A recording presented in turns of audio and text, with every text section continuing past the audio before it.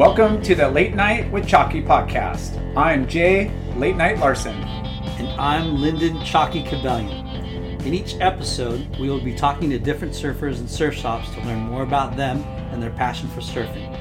We will be diving deep into their experiences as well as their involvement and contributions to their local communities. Be sure to check out our website and Instagram feed for updates on future shows. Thank you for your support, and we look forward to sharing these great stories with you. Late night. What's up, Chalky? Do you remember Fuel TV? Dude, of course I remember Fuel TV. Fuel was epic. I know it is. But I have some exciting news. And what's that? Fuel TV is back. What? It's so sick. Yeah, back and better than ever. And they are the newest sponsors of the Late Night with Chalky podcast. Yes, I love it. Thanks, Fuel. You know what the best part is? Of course I do. You can now get Fuel a whole bunch of different ways. You can subscribe to their new app called Fuel TV Plus and get their entire library of shows like Built to Shred, Danny and the Dingo, and Drive Through, and also their 24/7 channel, all commercial free. To subscribe, just go to plus.fuel.tv and download the app. The other way you can watch is Samsung TV Plus, channel 1179.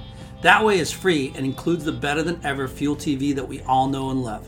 Skate, snow, and our favorite... Surfing! Wow, Lyndon, that's pretty awesome.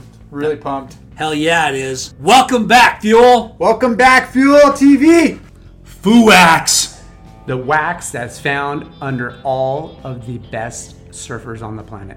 You mean Late Night? Always under my feet. And Chalky? How do you think I pull those big airs? And Layback Lars. And those laybacks. Wait, whoa, we're not doing the 90s again, are we? I don't do those anymore. Foo-Wax, the best wax in the game. Foo-Wax.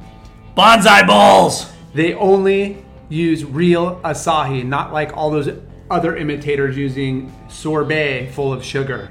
Yuck!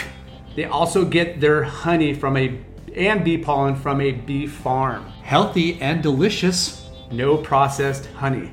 What also makes them amazing is that they roast and make their own peanut butter. Damn! They've got 7 locations. And download the Bonsai Bowl app to skip the line. Order ahead. Bonsai Bowl. Healthy, delicious. Caliente Southwest Grill. Healthy Mexican food featuring local organic ingredients. They also have great salads, vegetarian and gluten-free options. Wow. Yep. Don't they also cater and make party packs? They do. They have all your needs for all your events. Nice. Visit calientesouthwest.com. Or go to the restaurant in Costa Mesa off of 17th Street. Caliente Southwest. Ashland Hard Seltzer. Crafted in San Diego. It's an adult beverage built for all walks of life. Bro, you've had it. I've had it. It's delicious. It is so good. It's refreshing. Only 100 calories. All organic. No sugar. Also gluten-free with 0.0 carbs. Hashtag enjoy cold Ashland Hard Seltzer.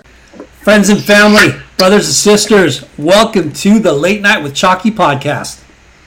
Welcome. This week we got one of the best water action photographers in the world. This guy grew up in the heavily talented surf skate scene of Santa Cruz.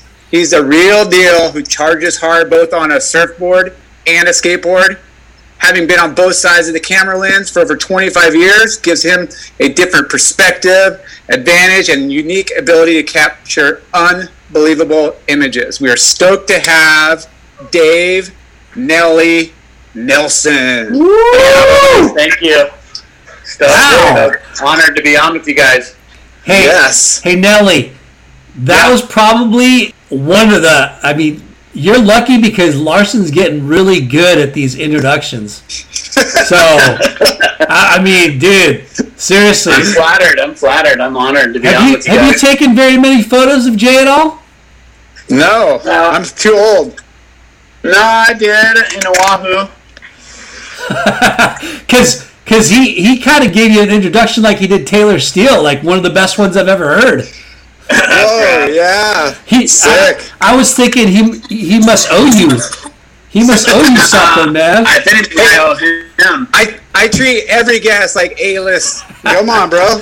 You better, bro. You better. At least Everyone in Santa Cruz is a huge Jay Larson fan, that's for sure. You know, I love all the boys. I had so much time going up there all over the years. So much time and so much fun. Yeah. So many good ways. But quiet. That last well was just pure hype up here, and it was like the most crowded I've ever seen it, and it didn't really produce, which was weird because it looked good on the maps. It looked like a good direction and a good interval, but it was weird, really weird slow. Nice. So let's start at the beginning, Nelly. How old were you, and where did you start surfing? I started surfing when I was like 12 or 13 years old. Caught my first wave in the whitewash at Natural Bridges. Nice. I think I was on like a 710 Hout single fin. And I was hooked immediately hooked. Nice. And who introduced you? What's that? Who introduced you to surfing? Just some of my friends, Mark Whiteman and Tony Michaels, a couple friends of mine that I grew up with. Nice. And I think after that, I bought that board. I was borrowing it, and I bought that board, so I rode a 710 single fin for a while after that. And then I ended up coming down there, and I bought a Wave Tools 4-fin out of the Infinity Surf Shop in Huntington. Oh, wow. Wow. And so we were staying in a house at Newport at 54th Street, and I paddled it out to 54th Street, and I got surrounded by all the locals, and they're like, "Hey, that's my board." And I'm like, "What? I just bought this thing at Infinity." And they're like, "No, that's my board. It got stolen." And I ran out of the water, and they chased me back to the house. You're kidding. Wow. You bought a stolen Wave Tool surfboard. I bought a stolen surfboard from Infinity Surf Shop. Back when Huntington was all rootsy, and it was like, I swear the surf shop was like wooden. It was a wooden surf shop. It was like where Jack's is now, you know? Yeah. Wow, that's incredible. So they chased you. Those boards probably had like unique air spray and everything, so it was pretty easy to call out. It was all checkered out. It was definitely that era, the Danny Kwok. Okay, it's time to commit. 2024 is the year for prioritizing yourself. Begin your new smile journey with Byte, and you could start seeing results in just 2 to 3 weeks. Just order your at-home impression kit today for only $14.95 at Byte.com. Byte Clear aligners are doctor-directed and delivered to your door. Treatment costs thousands less than braces. Plus, they offer financing options, accept eligible insurance, and you can pay with your HSA FSA. Get 80% off your impression kit when you use code WONDERY at Byte.com. That's BYTE.com. Start your confidence journey today with Byte. The spirit of performance is what defines Acura. And now, it's electric. Introducing the ZDX, Acura's most powerful SUV yet. Crafted using the same formula that brought them electrified supercars and multiple IMSA championships, the ZDX has track-tested performance that packs an energy all its own.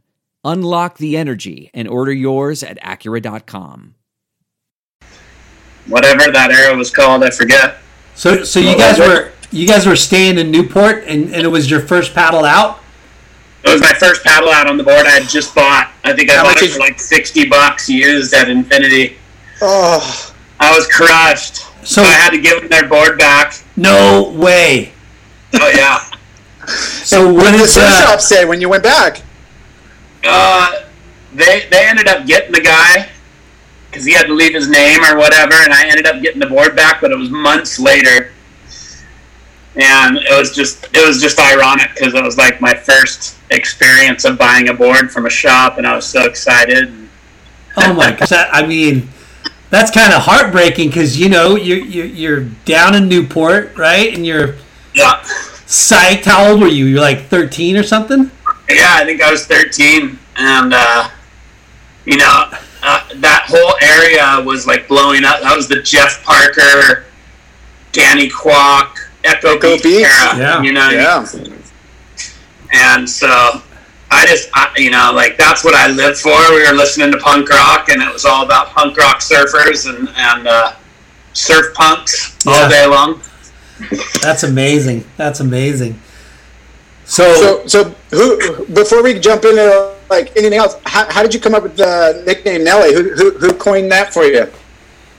I think that was my nickname from day one, like kindergarten on. You know what I mean? It was even That's just been a standard. Everyone spells it differently, but it's always been Nellly. Yeah. Have you ever been the rapper for Halloween? No, not yet. But I do like Nelly. Yeah. I remember when he came out, we were in Bali and they were playing it everywhere we went. All you got to do is put like a little black eyeliner underneath your eye, dude, and put a silver tooth in front. There you go. Perfect, done. That's easy Halloween costume. Yeah. That guy's the sickest. So, what did you get after the Wave Tools? I ended up with a Croteau after that. Mike Croteau. Do you guys remember that guy, the shaper? No. He was way ahead of his time. He made like all kinds of different concaves and like beveled out boards that 757 fins, the square fins, and all that stuff. He shaped in Hawaii for a long time. I think he worked with the Willis brothers on some different designs too. Anyway, I ended up with one of his boards, and that's actually one of the beginnings of how I ended up meeting TR, which that meeting with TR was like changed my life because he was like one of my idols. I knew of him from skating and surfing and then photography, of course. And he rode for Croteau. And Mike Croteau came up to me one day at the Hook and he said, "Hey, Grom, you're surfing pretty good." He said, "What do you think about trying out for my team?" And I said, "Oh, I'd be honored or whatever." And so he's like, "Come by my shop and we'll hook you up or whatever." So I went by his shop and he's all, "Take any board you want." And so I went in there and I saw one of TR's board. It said TR and it was in a tank. And it said TR model and all this stuff. So I grabbed that Wow. one. And, so Tony Roberts already had a model back then? Yeah, Tony Roberts, dude. Wow. And, so I had never met him personally, but I knew all about him. You know, I just idolized him because he was not only a good surfer, but he was a really good skater. And that's what I wanted to be. You know what I mean? I wanted to be a good surfer and skater. And so I grabbed it and I rode it for like 2 months without a leash. And I put all kinds of dings in the board. And then Croteau called me one day and he's like, "Hey, let's get that board back." And so I like snuck it in there and stuck it back in the rack when he wasn't looking. And then like 2 days later, TR called me and he's like, "Are you Dave Nelson?" He's like, "You owe me money, dude." I was like, "Oh no." And so we ended up making leash? I just didn't have one. Oh. I was a Grom, you know what I mean? I just didn't even think that far, you know, and I didn't ever do anything for money, so I never had any. Yeah. And so anyway, me and TR made a place to meet up, and we met up, and he's like, "Oh, you're that guy that skates derby." He's like, "Oh, don't even trip." He's all, "Don't worry about the money." And so we ended up like right then having like, that was the kickoff of our friendship. And so we ended up shooting a ton of stuff together and skating and surfing together, and we became really tight friends over the years. Yeah. So instead of having to give him money for a board you trashed, you ended up being best friends. Exactly. And it was like that. The fact that he forgave me and let me go off the hook because I was tripping. Yeah. Just definitely gave me a lot of respect for him too. That's awesome. So Croteau kind of just saw you out in the water and said, "Hey, you surf pretty good." Yeah, he was scouting for new team guys at the Hook, and I don't know. I don't know what happened, but I probably did like a backside floater or something. He's all, "That guy's good enough." You know what I mean? It's not like I was ripping at that point. That's for sure. So did you make it on the team eventually? Just for that little period of time. Okay. Did you surf contests at all, or get into contests? No, I didn't surf contests. Okay. What about skating? Wait, Did you guys do any skate What's contests? Did you guys do? you're kind of breaking up a little bit. I'm gonna move around a little bit. Okay. Did you guys get into skateboard contests? I did a few skate contests for sure. Yeah, Nice. quite a few. Nice. Was that kind of like what all the grounds were doing, surfing and skating? Yeah, we just surfed and skated and shot. PR was shooting photos and video, and so he was the guy to shoot with here in Santa Cruz always. You know? And I started like studying his work, and I was always into photography since I was a little kid, and so it's kind of a natural progression. I ended up buying one of his water housings off of him and started shooting water shots. And he ended up moving to Costa Rica. And when he moved to Costa Rica, he came over to my house and gave me some of his old equipment and some photography books and some contacts. And one of the contacts he gave me was the guy at O'Neill. And the second, I think I even took him to the airport. The second I got back from the airport, I went straight to O'Neill and said, "Hey, I'm shooting water shots. You want to check some out?" And that was kind of the beginning. Wow. Okay. So TR kind of hooked you up with your first equipment? Yeah, pretty much. Well, I had equipment before that, but not like professional equipment, Yeah. So I brought a camera everywhere I went with me, and I kind of always traveled. So I was shooting a lot of photos, but I was just shooting print film and making photo albums, Yeah. ever since I was little. And then as soon as I started getting into the professional equipment and shooting slides and stuff, then, things changed.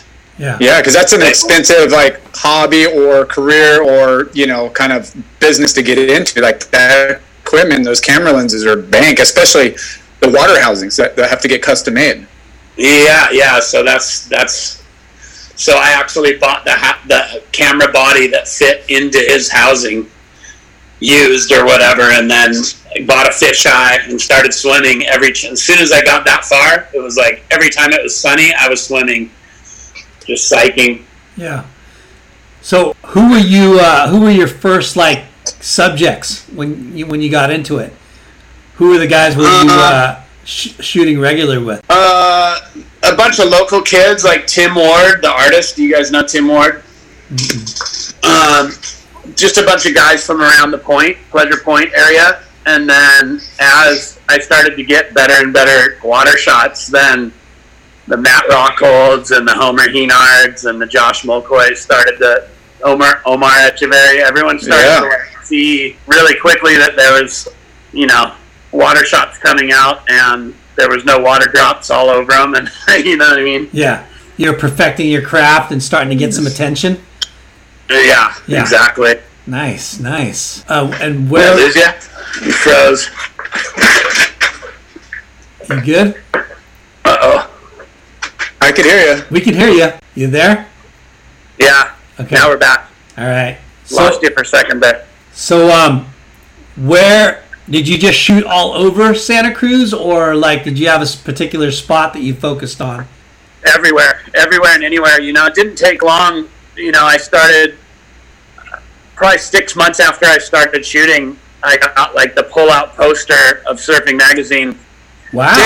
In Reunion Island, and it was an old photo that I had taken, but I sent it in with the submission of new water shots, and they picked that one out right off the bat, and they're like, "Oh, let's run this." And so I got the pull-out poster, and from that moment on, it was pretty on. Wait, so you said Reunion Island?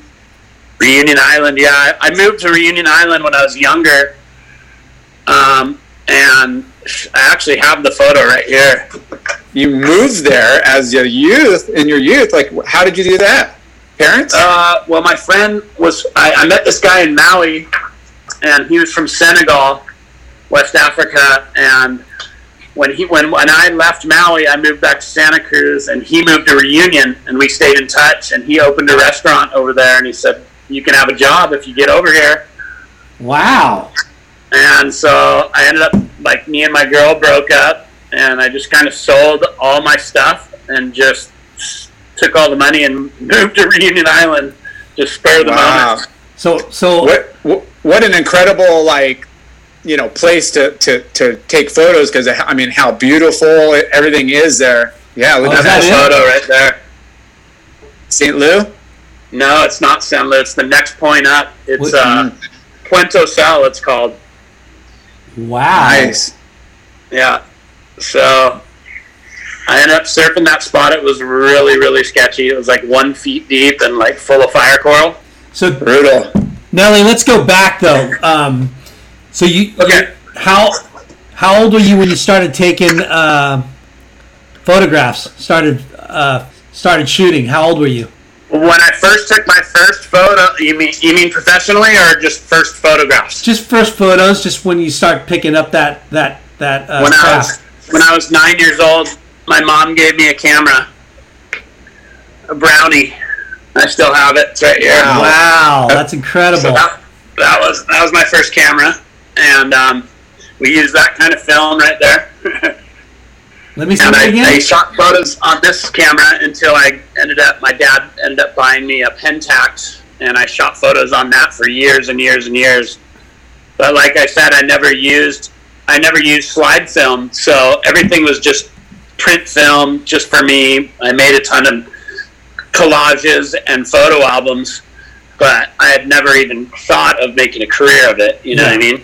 Yeah. And then when you started shooting photos with getting stuff from TR, equipment from TR, was that like early 90s? Yeah, I think mid 90s. Mid 90s. And you were mentioning. You're mentioning my friend Berto, the guy who owns Consolidated Skateboards. He was looking through all my photos, and he was like, "Dude," he's like, "you need to start shooting slides, bro. Your photos are insane, and you're just wasting. Like, if you end up getting the A++ photo, you're not even going to be able to submit it anywhere." And so I started shooting slides, and that was a big process. You know what I mean? Because it was basically $20 a roll to shoot film. Wow. So $10 for the roll of film, and it's $10 to process it, right? So I learned how to be picky, and you know, then I bought the water housing and kind of went on from there, you know. But like, I look back at my slides now, and I find those early shots, and the ratio wasn't that good, you know what I mean? I have slides everywhere. These are all my slides. Wow. So this is my slide table. I'm editing down a book right now, and they're just everywhere. There's literally hundreds of thousands of slides. So I mean, you're taking on your what did you have after Pentax? Like, was that like just your normal roll film? What was your first like slide film camera? It was a Canon. Like one of the old school Canons that probably shot like 2 frames a second or something, really, really slow. And you had to get it right. Yeah. So my ratio was really low, but like, you know, when you're frothing, you learn really fast. Yeah. And I was definitely like psyching on photography. It was like it was my new addiction, basically. Yeah. Did you take a photography class at high school? I took a class in college down in San Diego, but I just mainly learned just from trial and error. Yeah. It's TR help you with like the exposure and light settings and stuff for shooting? Yeah, he did, but I kind of already knew about settings before that. Cool. He just more taught me how to like line up with people in the water and like get really, really close, you know what I mean? And I kind of already knew that because of shooting with him. Like he got like in your face every single time because he shot a lot of fisheye stuff. And if you're not close, the photo doesn't really pop. You have to be like inches away from the subject. You know what I mean? So crazy. So he taught me the importance of that kind of stuff. So Santa Cruz, you kind of came out at the right time as far as like being a photographer, kind of highlighting and showing Santa Cruz surfers, right? It was the absolute. It was like a perfect storm because before I started shooting seriously, there was a bunch of guys like Chris Klopp, TR, Ron Edwards, Bob Barber, They were all battling over the subjects, right? Yeah. And that was kind of before the peak. So that was, the end of Richard Schmidt and Vince Collier and those guys' era, and the beginning of the Rufo, Flea, their era. Like, they hadn't even peaked yet, right? Yeah. And then those guys all moved away at the exact same time, and they left it open to me, and I was like the only guy shooting water here. What a trip.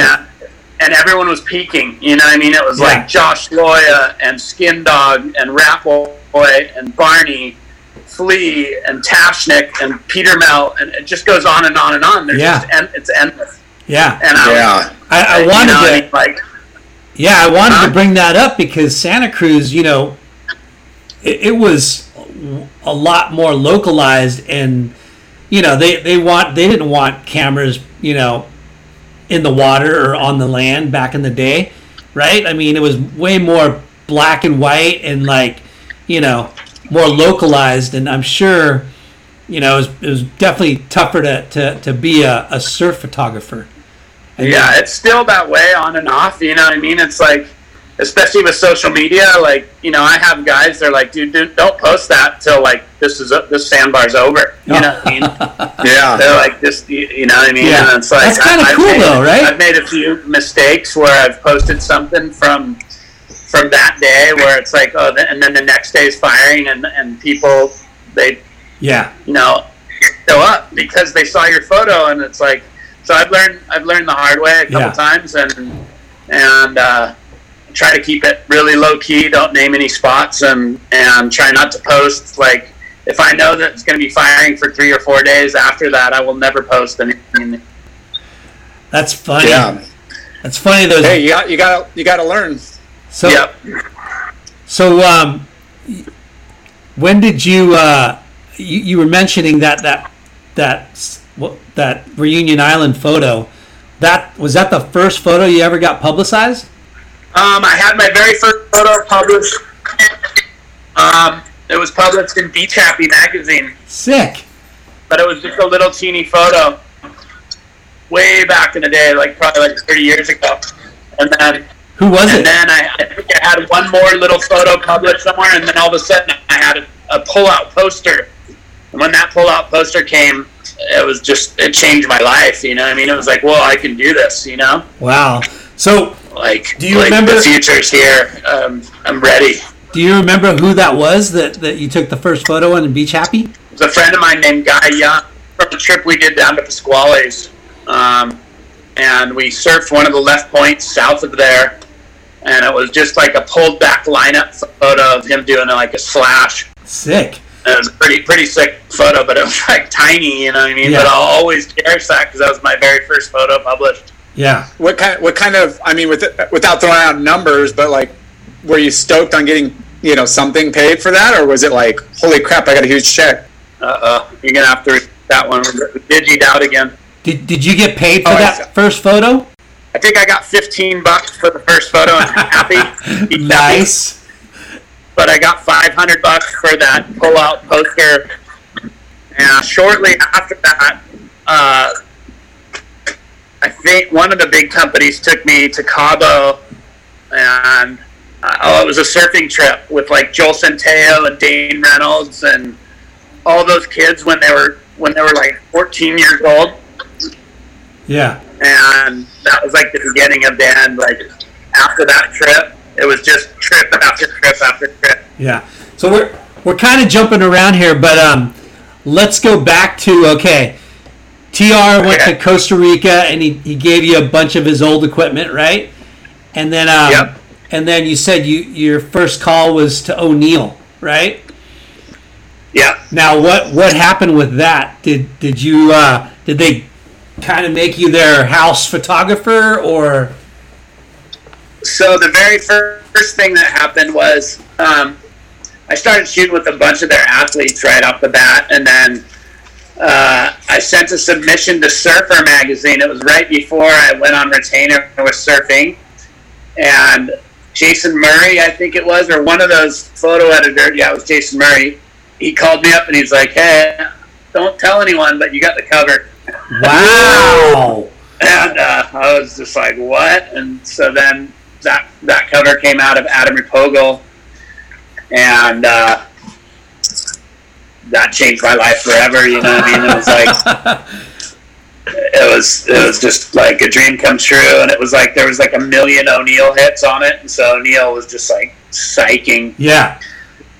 I can only imagine from like your perspective of like getting a photo is like a surfer getting a photo in the mag. You know, we're sharing the same passion, same stoked of like, you got the shot, I got the shot, or whoever you're shooting with. It's got to be freaking insane. It was. Barney called it cover acid. When you got the cover, you're on cover acid. Dude, that's incredible. So, and that probably just opened the doors for a lot of other opportunities with brands and magazines. It did. It was just like, life changer. And it was classic. That day was classic because we went down to this spot. It was like a beach break, really powerful beach break that day. And we checked this one break out. Adam put his suit on, and he was like psyching to go out. And we knew we weren't going to surf there. And Adam peed in his suit in rebellion because he wanted to go out at this spot. And we made him get back in his car and follow us to the next spot. And he was so mad. And then we got to the next spot, and it turned on. It just turned into like perfect 6 to 8 foot huge caves. And then he ended up getting the cover. And he wouldn't even talk to me for like days afterwards because I made him go to the other. He was so pissed. Oh my gosh. How stoked was he after that, though? History up there, you know what I mean? There it is. Oh, whoa. Hold on. Keep that going. That's insane. So, tell us that. Who is that? What's that? Who was that? Adam Repogel. Who peed in his suit because he didn't want to leave a spot to go surf that spot. Yeah, because we pulled up at this one spot, and it was kind of kegging, but we knew we had been to the other spot the day before, and so we knew it was going to be firing, and he didn't believe us, basically. Oh, that's amazing. Because, our audience probably doesn't know, but do you get paid for a cover? Oh, yeah. I think I got $1,500 or something for that. Damn. And I'm sure Adam made a good photo incentive too, right? Oh, yeah. Not only do you get a huge photo incentive bonus, but, then you get paid a bigger salary the next year because you got a cover. There's only 12 covers a year. Yeah. So if you get one of them, you're like kind of blowing up. At least back then, that's the story. That's amazing. So you mentioned... So that was Surfer Magazine, and then you mentioned that you were on retainer for surfing? Yeah, so that was right before, I was still submitting to both magazines, and then right after that, surfing pulled me down there and brought me into a meeting and started paying me and supplying me with all my film and processing and all that stuff. So I actually did most of my trips for surfing that day, but the first cover I got was for Surfer. That's incredible, man. So you were kind of like a house photographer for surfing then? Yeah. Okay. And then I got to work with Flame. Flame would never hold back on you either. He'd be like, "What? Your stuff's like a stop and a half off. Like, what's going on?" He was a perfectionist, that's for sure. Laura, how'd you get to the moon there, dude? Look at how I like that, huh? Look how tech savvy Larson is with his Earth background. I like that. So were you shooting from the land at all with telephoto or just strictly water? No, so that was kind of when all these trips I was talking about started happening. I bought Les Walker's. Do you remember Les Walker, Jay? You guys remember Les Walker? Yeah. Yes. So I bought his 600 millimeter off of them, and then I was like set. It was like I had a land set up, and I had the water set up, and I ended up getting a flash set up right then too. So I had flash covered, and between the three, the trips kept rolling in from just me shooting photos out here in front of my house at 26th Avenue in Windansea to like traveling the world in like less than a year, you know what I mean? And it was like I was turning down trips because there was too many coming. And it was Crazy. just that fast of a transition, you know what I mean? It was hard to comprehend, really. Yeah, because you got pretty lucky by locking into O'Neill, right? And then quickly, I mean, how long was it that you were, becoming a professional photographer to getting your first cover? Not that long. I mean, I don't know exactly how long it was, but it wasn't very long. Yeah. And you were just strictly like freelancing, working for the mags, working for the brands, like just picking and choosing, like, who you're going on trips with? Yeah, I remember a few different times, like I flew home from Cabo. I went to Cabo with Bruce Irons and Ozzie Wright and Randy Bonds. And I flew home, and the next day flew back to Cabo with another reef trip with all the reef guys. It was like, that's how it was. Like, I remember I was just freshly, like, together with my girl, too, and she's like, holy, like, am I ever going to see you anymore? Like, I was just on constantly. Well, you know what? I wanted to go back to that story. So your friend moved to Senegal? Oh, no, he was from Senegal, West Africa, but he moved to Reunion Island. Yeah, that's actually a big part of my life right there, because not only I brought a water housing and a... Now, was that after the cover or before? It was before the cover. Okay. It was before the cover, but that's where I shot that photo that ended up being my first poster. Yeah. That's incredible. But I was swimming in Reunion all the time with my water housing, like, and like nowadays there's no way in the world you would be doing that, you know what I mean? So was it Sharky back then too, or no? It was Sharky, but like I think there was like one attack. There was one or two attacks, and there was one guy that we surfed with that was missing an arm that had like. He had like a paddle hooked into the end of his arm that he kneeboarded. So I knew about it. I knew there were sharks out there, but I was that psyched to shoot too. Yeah. And who? Yeah, I went there a couple of times, and we were told it was sharky. We saw sharks, but it wasn't where you would not surf. Like you just had to keep an eye out, and exactly. Waves were so good, you kind of like, well, it's good. Yeah, it was insane. I moved to San Lou, and I lived right in front in that little apartment building right in front of the paddle out spot. And so I would go crack it every morning. I had like 6 boards, and I'd surf San Lou by myself in the morning because no one would paddle out till like 8 o'clock. They were too scared. Why were they scared? Because definitely the best sessions of my life, for sure. Why were they scared? Because of the sharks? Yeah, because just, feeding time. The morning's feeding time there. Oh, okay. Yeah, Crazy. Dusk and dawn, man. You got to definitely, So, wait. What did you do for work when you were over there? Were you shooting photos? So I was shooting photos from the water and selling them to the French surfers. Ah. And, I wasn't killing it by any means, but, like, selling them for, like, $30 or whatever for a photo. And just getting enough money to eat. And then I plugged in my motor drive one time, and I forgot to put the adapter in, and it burnt my motor drive out. And so that was the end of my days in Reunion, because then I couldn't shoot anymore, and it was like I was already scratching by, so I had to fly home.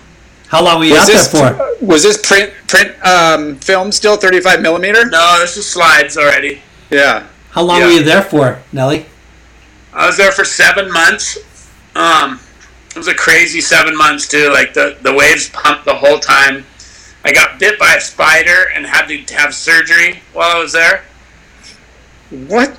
Yeah. What kind? Like a brown recluse or something like crazy? I don't know. We lived our very first house when I moved there. We were up in the mountains and there were spiders everywhere.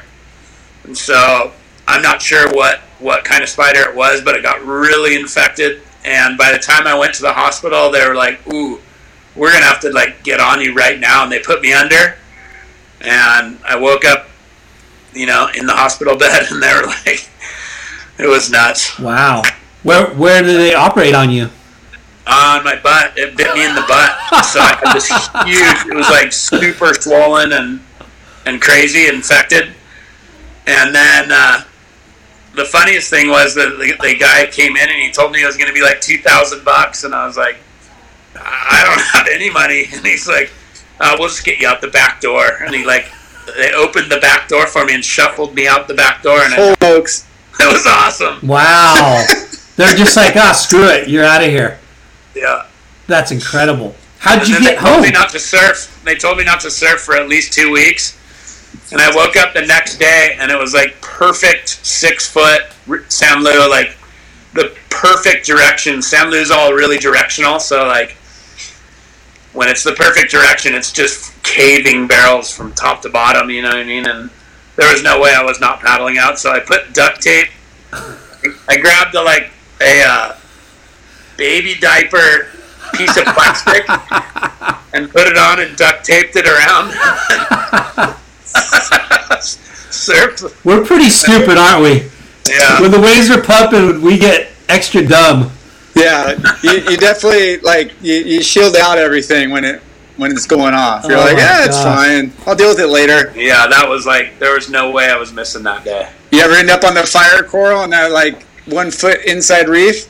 Yeah, I hit my roommate actually hit the fire coral real bad, and I had to help him to the bathroom every night because he couldn't even walk. But I got some gnarly urchins and hit the coral pretty bad, but I never got the fire coral. Brutal. So, what'd you do for money after that? How'd you? I just flew home. I mean, basically, the last month I was there, I had nothing, and I had no money to eat or anything. So I was just it was the weirdest feeling, you know what I mean? Because I was eating one meal a day and grabbing avocados out of the trees and just trying to survive until my plane ticket out of there, you know what I mean? Yeah. I remember when I got home, I had lost so much weight because all I was doing was surfing and not eating, you know what I mean? It was probably the best 7 months of your life, huh? It was incredible. What a bummer that place is so shark-ridden right now, man. That was such a good place to go. So then what happened next? You guys there?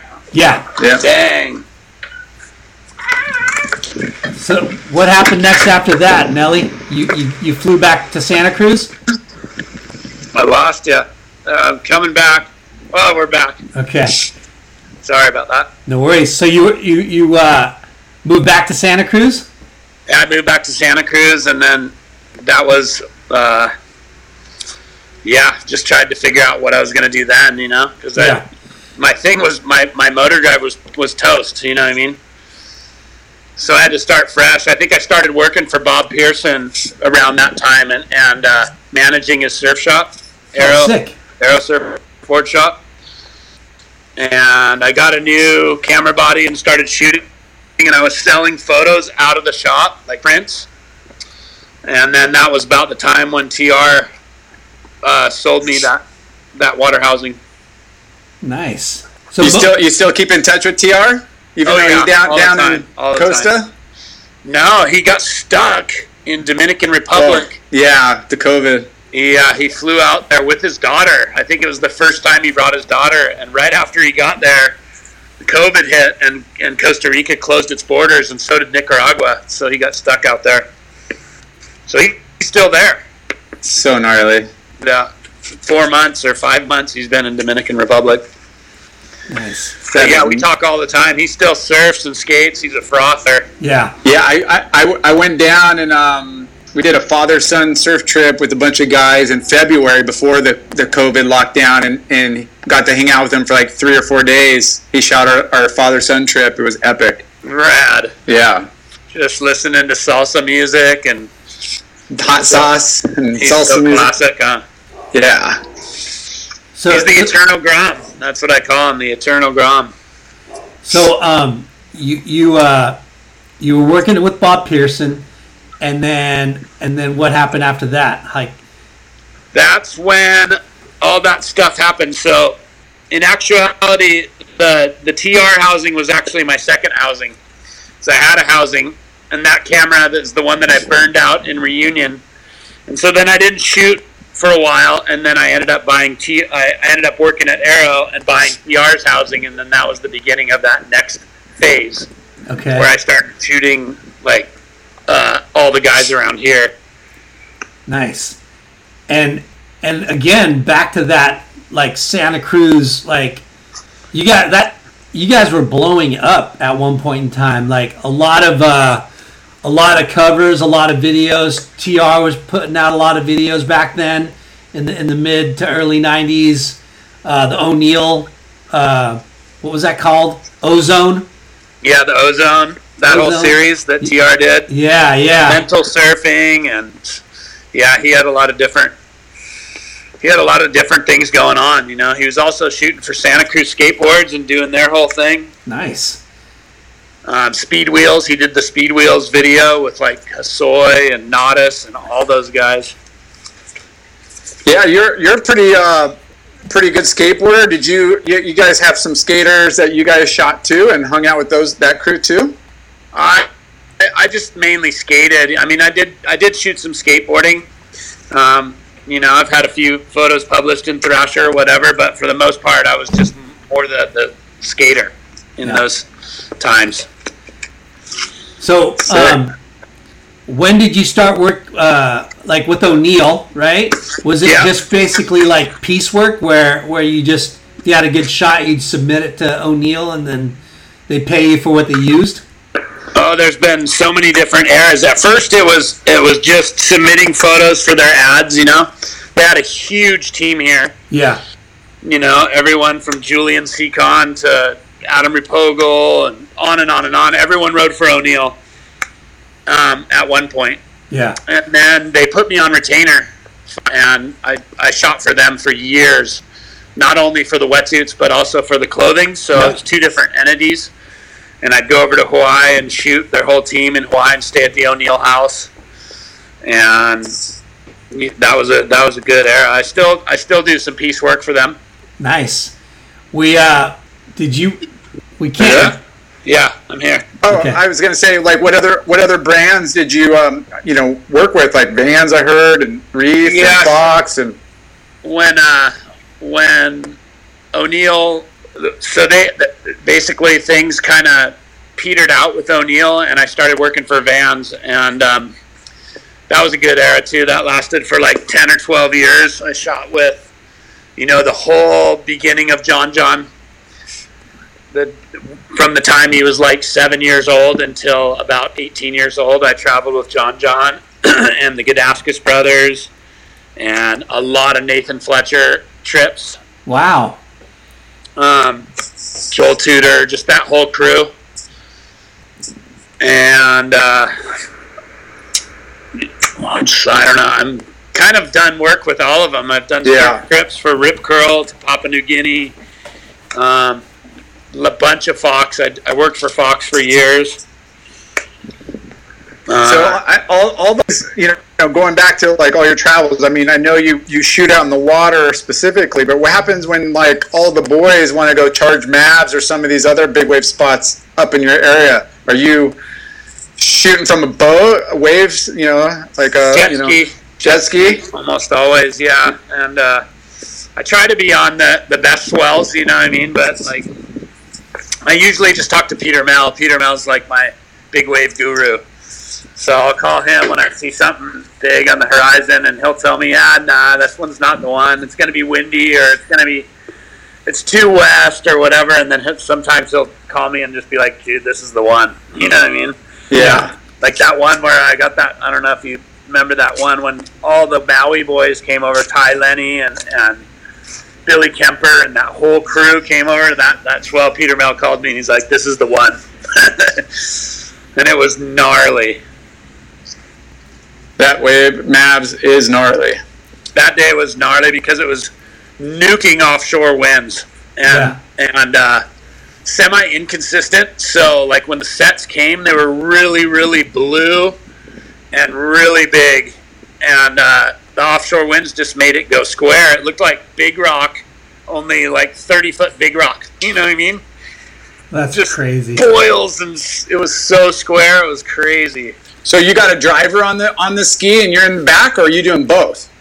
I've done both, but most of the time I have a driver just because it's really sketchy. You know what I mean? Like, yeah, you can't take your eye off the ball. Yeah. Yeah, not only that, but like the boats kind of pin you in sometimes. You know, there'll be like a line of boats going out, and you're inside of them, and if they're too close to the peak, then you get pinned in. You know what I mean? And there's nowhere to go. Yeah. So I'd way rather have a driver that can just mock out of there.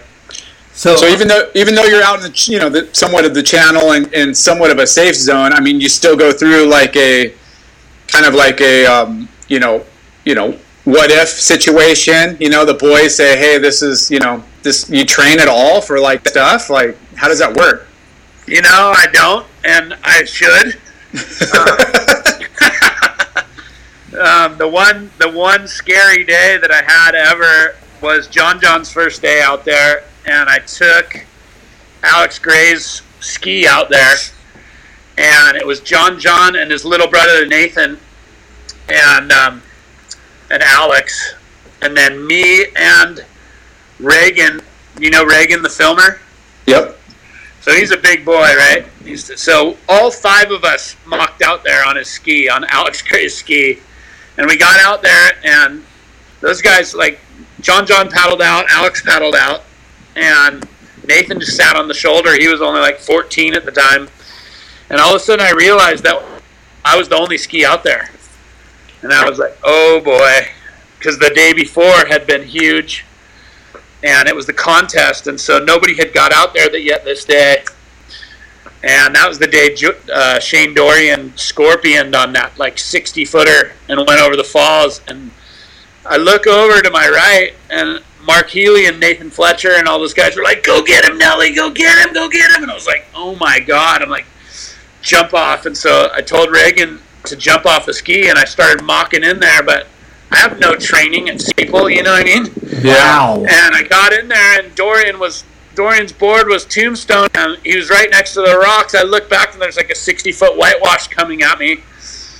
I mocked it over that whitewash and then followed it in again, and I didn't even see where he went, you know what I mean? I was panicking, and it was like the worst position you could ever be in, being that I didn't have the jet ski training that I needed, you know what I mean? Oh my gosh. Well, just that in that intense situation, like, having to save your own ass, but yet somebody's freaking needs your help, and then you got to go bypass a wave and circle back. It's got to be traumatic. It was traumatic, and I was, after seeing his board tombstoning, I knew that he had been under for a long, long time.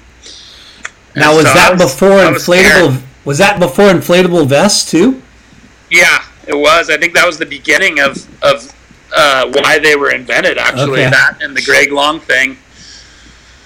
Tell us about the Greg Long thing. What I'm unfamiliar.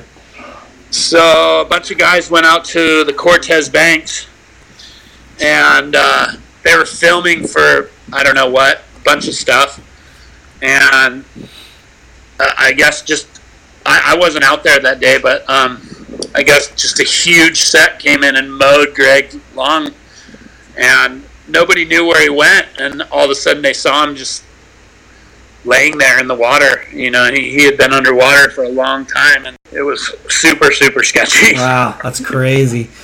Basically, they brought him back to life, I think, What's your take on those inflatable vests? Are you for them, or? For sure.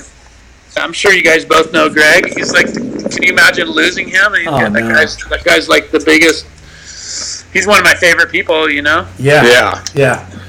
Anything to keep those guys safe, man. I mean, of course there's people out there that think that's going to be their lifeline, but the guys out there that should be out there are the ones preparing for the worst, anyways, without a vest. But I think it's where we're at today and the way these guys are charging it. I'm so stoked those things are around for sure. Me too. And it's already saved numerous people, you know what I mean?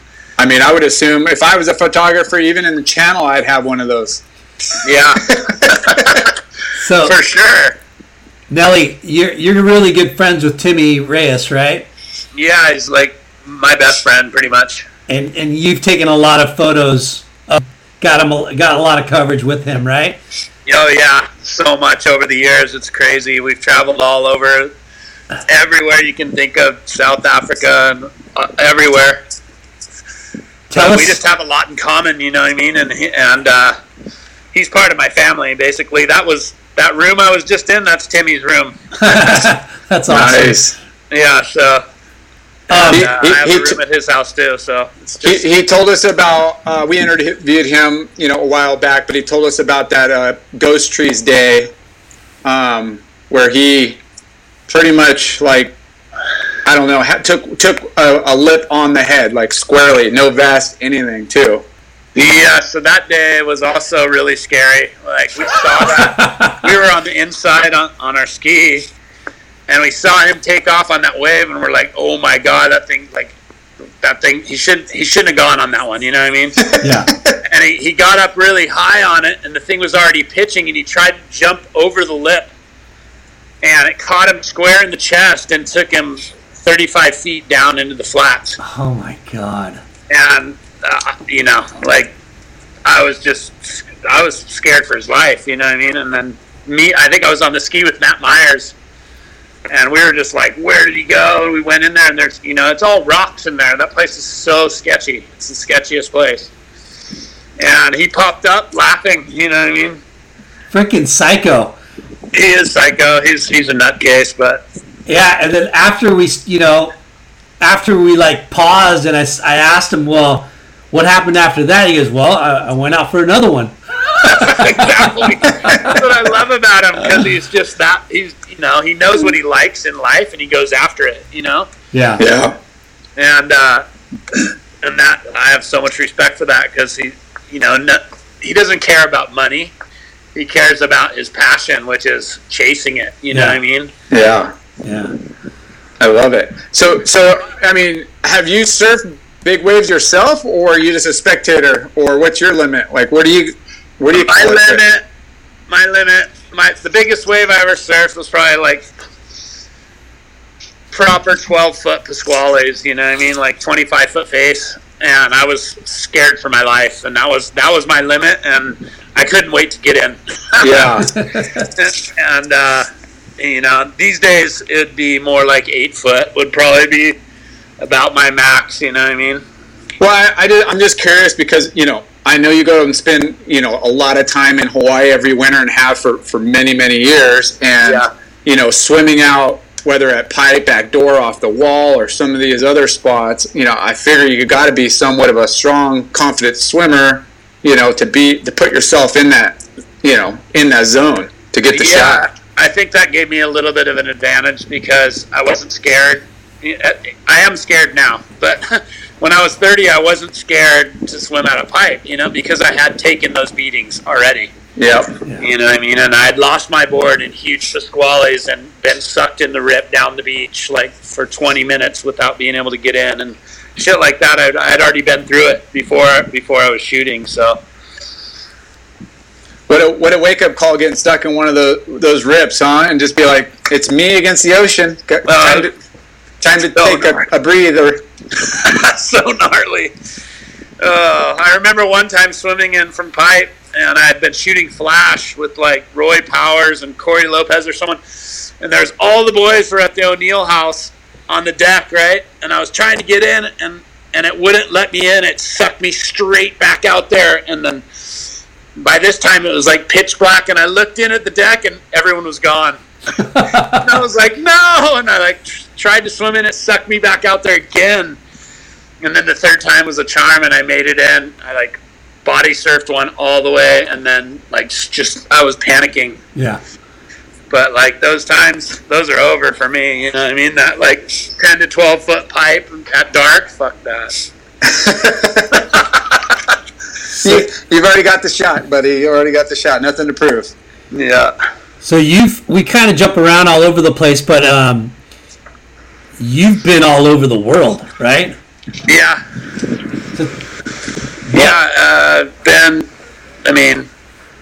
Lots of trips to Tahiti, a lot of Fiji, a lot of Indo. Mentawais and all that, Papua New Guinea, Australia, South Africa. Nice. Some of my favorite trips were actually to Africa. That place is amazing. Yeah. They got just unbelievable, like, I guess you would call it background, you know, with the kind of like land shot with, you know, because when you're shooting the water, most of the time you're not just getting the barrel. A lot of time you're getting the land, half land, you know, it depends on the water shot. But I got a lot of good shots from that spot, Cave Rock, you know, just south of Durban and all over. I shot with Chris Van Lennep, who's a local there. And, yeah, so many good waves. Uh-oh, did we lose him? We might have. Let's see if he pops back up. There's where all the kids would rather be a wannabe gangster than a surfer, and then that ended, and then now all the kids are psyched, and they're all like pushing each other again, and we have a new upstart. Well, it probably has a lot to do with that second generation surfer family versus just kids from the outside trying to, you know, get in and you know, fit in. You know, there's like you said, John Mel is, you know, obviously Pete's son, and probably has good guidance and good knowledge, and you know, some good you know, networking there. Yeah, now that I think about it, you're exactly right. You know, like Frog, I'm sure you know Frog, his kid Adam Bartlett. Yep. Is red hot. He's ripping, and then this other kid James Daniels. He's Matt Daniels' kid. So definitely, the kids are being pushed by good parenting. Yeah. Lyndon, you back? Yeah, I can hear you guys. I started recording there. Got the tail end of we're just talking about the new talent pool coming out of Santa Cruz, and what's, you know, how's the new generation of young blood. Have you seen that Noah Wiggert? Have you seen him surf? No way. Just a couple of clips. Man, that guy is gnarly. He rides for Caton, right? Rides for Caton? No, he rode for Caton for a minute, and then he rides for O'Neill now. Oh, sick. So I'm not sure what happened. Like that whole thing, like Vans came in and tried to get him off of Caton, and then Caton got super pissed, and so they dropped him, and then they like threatened to sue Vans, and so then Vans didn't want him anymore, and all of a sudden he had no sponsor. And he was just like, what happened? Oh, wow. Yeah, there's a young crop of new up-and-comers, huh? Yeah, we've got quite a big talent pool coming up.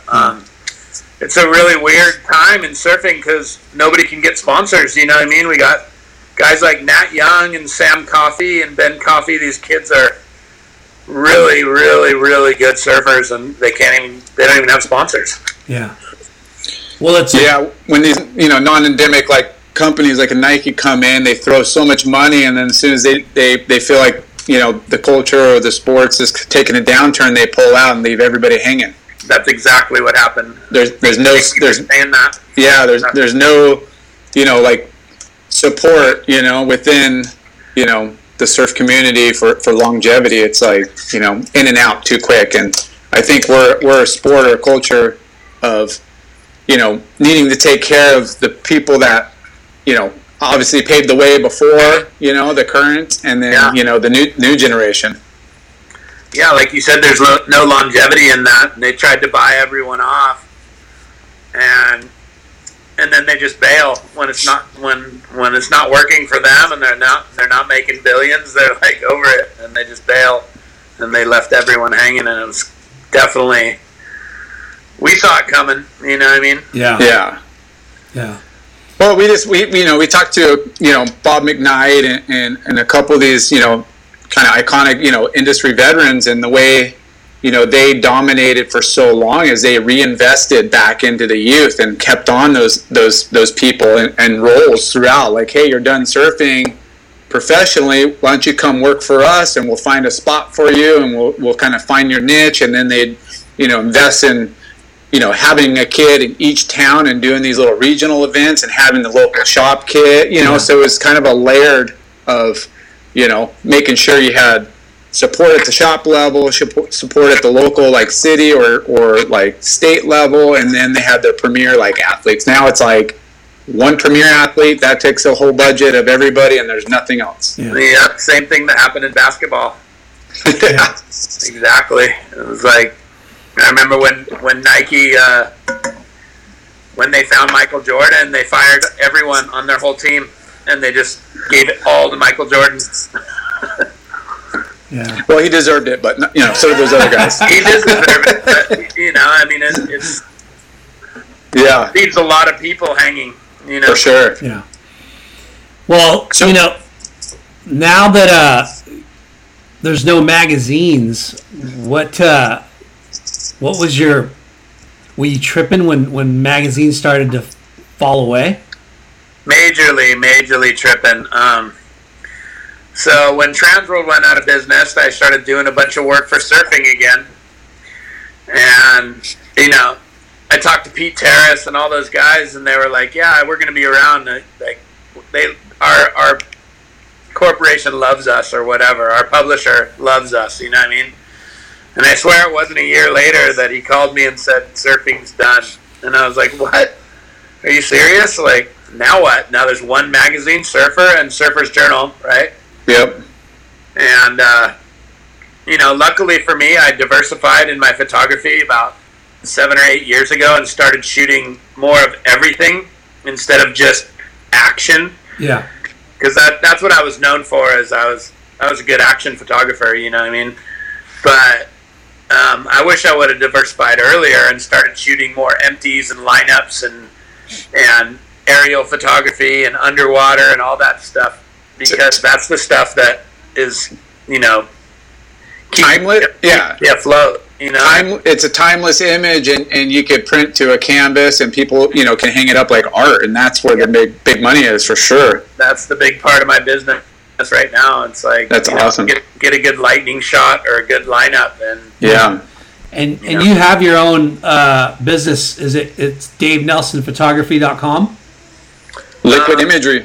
Yep. So all three of them, I have my print website is NELLYPrint.com. And that's nice. Basically has my hand-picked favorite images on it, and then people can go on there and order prints off of there. Nice.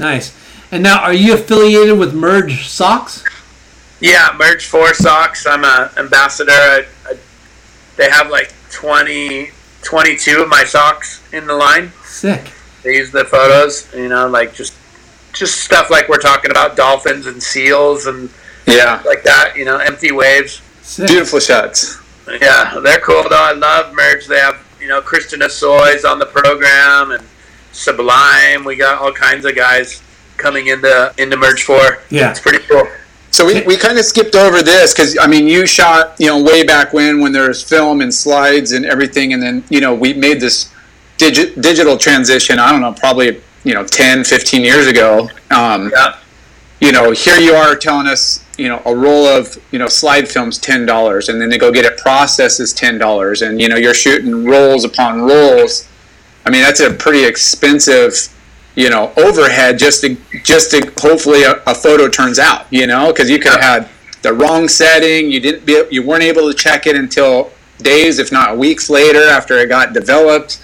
Now, you got, the digital camera, which obviously the quality is, I don't know. I mean, there's two sides of it. There's amazing, slide quality if you have the right lighting and angle, and then the digital. But how is that transfer in just equipment and or like processing? The transition was crazy. First of all, the magazine let me shoot film. I was the last guy on the staff. They just they loved my flash photography and the way it looked on film, and so they didn't make me switch over, which was good because I didn't know anything about computers or any of that stuff. And one day Pete Terrace called me and he said, "Nelly, I'm sorry to do this to you, but it's time. And you have to switch to digital." the film budget's cut permanently. I was so horrified because I didn't know anything. And so he flew up here from San Clemente, bought me a computer, they bought me a camera body, and he gave me a 12-hour tutorial on how to load a digital card, reformat your card, and ingest your photos into your computer. And that was it. It was like a 12-hour crash course on digital photography, and then he left, and I was like, oh my God, how do I reformat it again? Like, I knew nothing, basically. But it's so simple once you learn it, though, right? Huh? It's so simple once you learn it, though, right? It's so simple, but I was so set in my ways, you know what I mean? And it was just, and to a for sure. Yeah. Like, I was set in my ways, and that was going to be it for me. And, you know, and then it was a gnarly one because I hadn't learned that, like, it wasn't the best photographer or the best photo anymore. It was who's best at the computer. Wow. Who's the fastest? Who's the fastest one? You know what I mean? And the day that I learned that was I went out and shot off the wall with Archie, and we came in and we like kicked it on the beach for a little bit, and we walked back to his house and made a cup of coffee, and he looked at his emails, and there was 24 different photographers' photos had come through on his email, and they had CC'd Ruka and CC'd Santa Cruz Surfboards, and all of his sponsors were CC'd on these emails, and I was like, I hadn't even taken my camera out of the housing yet. Wow. And I was like, oh my God, like that was the day that everything changed for me, and it was like, wow, like these kids are on it, and I'm blowing it. Wow. That's cutthroat right there, huh? It was like feast or famine. I mean, there was 24 poachers on. I was with Archie, you know what I mean, and before that, like when I started shooting photos, poachers were like way frowned upon. Like if you went down there, like if Hank went down there with Archie, I would never even think of shooting Archie because that was Hank's guy. Yeah. You know? Yep. And that era ended with digital. You know, now it was free for all. Wow, that's an interesting thing to hear. That probably not. I mean, I didn't know that. No. You know, like people, because I get it. You know, you set up a photo shoot with a guy. You expect to have exclusivity on it. You know what I mean? Like, sure, you know, if you're gonna take a photo of him or whatever, but then to walk back into, like you said, that scenario of like seeing all the emails pop up and everyone's taking credit for what you set up. You know, it's kind of, you know, it was one of those things. There was a lot of etiquette back in the day, and I don't know about everyone else, but I had a ton of respect for TR and Bob Barber and all these guys. I would have never even thought of poaching their crew, you know what I mean? Yeah. Because they did all the work. They did all the phone calls. They organized the crew and where they were going to shoot, and that was their deal, you know? And it was just that was over. That's crazy. And like, you know, Hawaii's obviously a little different when you're at like off the wall and backdoor and pipe, but you know, if it's early and you're just with a couple of guys, yeah, you don't want to come in and just drop in on somebody on the back. Yeah, like it's just, come on, it's you know, it's that, like you said, it's etiquette, but it happens a lot, you know. It does. I mean, nowadays it's just crazy. I remember one trip I was doing for Fox. I was down in Mexico, Squales, and Eric Geiselman did a huge rodeo flip, and I nailed it, luckily. And that night, he got a text from Evan Geiselman, from his brother, and he said, "Oh, your flip is up on Surfline." Oh. Like, what? We went into Tecumon and looked at the internet, and sure enough, there it was. Like some guy had poached it and sent it to Surfline, like digitally, and it was up that day. You know. Time moves fast. What about just your like local spot? Like you said, you had respect for the guys that paved the way in your community, but you wouldn't go, you know, set up with a group of guys and then go, you know, pull up with another group of guys at the same spot. You would go, okay, hey, these guys are here. We'll go somewhere else. Do you guys communicate like at all with like other photographers? No, it's not like that anymore. That etiquette's gone. You know. Yeah. The guys will set up. The guys come down and they'll just start shooting. You know, they'll set up their tripod and start shooting. And it's just like whatever at this point. I mean, for me, I don't really care anymore because I know that where I'm sending those photos, and so it doesn't really matter. You know what I mean? Yeah. But I can't imagine like being a Grom and starting to shoot photos right now and trying to make money off the surf industry. you'd have to be shooting for Ruka. Yeah. You know what I mean? It's like, even me, like, I don't even send stuff to Ruka anymore because Zach Noyle crushes it so hard that they probably don't need my images. You know what I mean? And I already know that. And I have respect for him and so many good photos that they probably don't need my photos. You know what I mean? Yeah. It's a lot of self-marketing and then connecting because, as I surfed and, I try to work trips with photographers or, sponsored trips or just a group of friends, but, I had some great relationships with photographers that would be like, hey, I'm going to plan this trip. Like, can you make it? Or, like, who else do you want to get? And they would, you kind of network, with the photographer and try to pitch it to the magazine saying, hey, you guys haven't covered this place, in a while, or we're going to go here and pioneer this spot. Yeah. So, it was a lot of that's still going on, but, it's got to be more difficult today. Yeah, it's crazy. The guys who are crushing it are the guys who go off the beaten path, like Chris Burkhardt. You know what I mean? It's like the stuff that he's done in the Arctic Circle is crazy. Yeah. And more power to him because he is crushing it. That's for sure. What's kind of cool too about, really everything is like there's different kind of takes and point of views, in surfing, right? There's like your jock surfer, your longboarder, your alternative board guy, your mid-length guy, and even with photography, there's you like you said, Chris Burkhardt, he's kind of like that black and white, like artsy, like from a weird vantage point kind of storyteller, right? Yeah. But and then you have your own style, right? So it's kind of like when you kind of realize, oh, that's that guy's photo or that guy's style photo or that guy's style, you know what I mean? Like you have to develop your own little style to where you get noticed. Yeah, you got to have a niche. Yeah, you got to have a niche. So you were saying that you're coming out with a photo book. Yep. Right? Have you ever done one before? And if not, why? Why not? This is my first book. I actually talked to Chris Burkhardt a lot about it. He helped me out a bunch. And we're about 3/4 of the way done with it right now. I'm working on it with an ex-pro skater. His name's Keith Meek. He's doing all the design and layout for me, and it's getting really exciting now because we'll go through it on the computer or even in just the book dummy, and it looks amazing. And you have a title for it? Dual Perspective is the name of the book. Nice. And I think there's going to be 3. It's a series of 3 books, but this is I'm just trying to get the first one done. Yeah. And why did you choose Dual Perspective? Because it's going to have 2 stories behind every photo. So it's going to have my story and then the surfer's perspective. Sweet. That sounds awesome.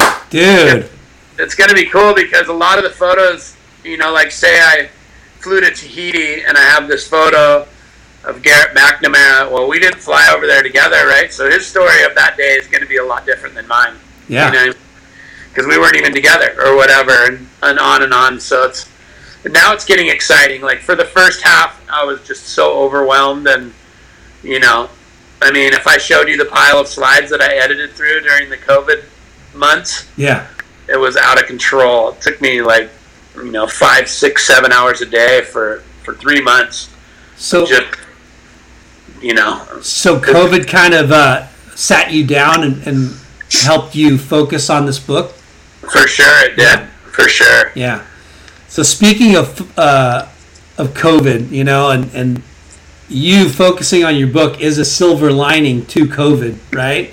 Yeah. And doesn't it blow you away that the other silver lining is it's good and bad depending on how you look at it? The dual perspective of this silver lining of like how crowded the water is. Yeah. but it means that surfing has had a resurgence because of COVID. Like, there's so many more freaking surfers, right? So many more wave storms out there, but potentially we have a bigger audience, right? Like, Yep.